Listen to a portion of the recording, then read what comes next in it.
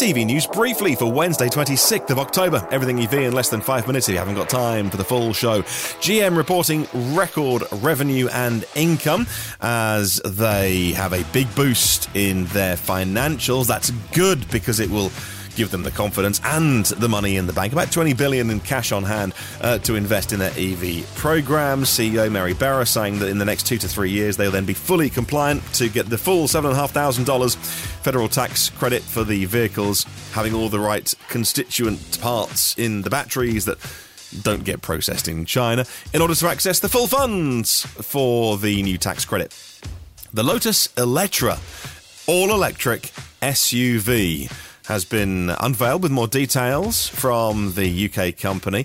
About $85,000 it'll start at. The R version will do 0 to 62 in 2.9 seconds to 165 miles an hour, 373 miles on a charge, the most efficient version, full of tech, full of performance, adaptive damping, air-sprung suspension and active anti-roll. It'll start at, like I say, about £80,000, go up to £120,000 for the top version, and have things like track mode and launch control, all that kind of stuff. Don't know when it's on sale yet, but we do have a few more details of the specs. Tesla is doubling Model Y output at their German plant, and this has been confirmed by Automotive News Europe since the summer, from 1,000 to 2,000 Model Ys per week, on their way to 500,000 per year. The Ford F-150 Lightning gets quicker, or does it? The CEO of Ford, Jim Farley, tweeting that the Lightning now does 0 to 60 in less than 4 seconds, but it seems it's not an improvement. You're not getting an update over the air to make your Lightning quicker. It seems that it's already done it, and Ford are just changing their official 0 to 60 time to now be under 4 seconds. So the vehicle hasn't actually got any better. It was always this good. Now, Lucid have launched their new home charging station, their new wall charger, that'll charge at 80 miles an hour. That's a 20 kilowatt wall charger for your home. Wow, that might need a little bit of upgrade to your home system. A bit like Ford's Charge Station Pro, it's bi-directional, but that feature will be turned on later on an over-the-air update. Tritium and DC-America are rolling out a new EV charging network. It'll start building next year using some of that federal money that's coming through to build charging networks. And it'll be the Tritium hardware that gets used for that, which is good. That's really, really good stuff. Ken Block's Gymkhana is back.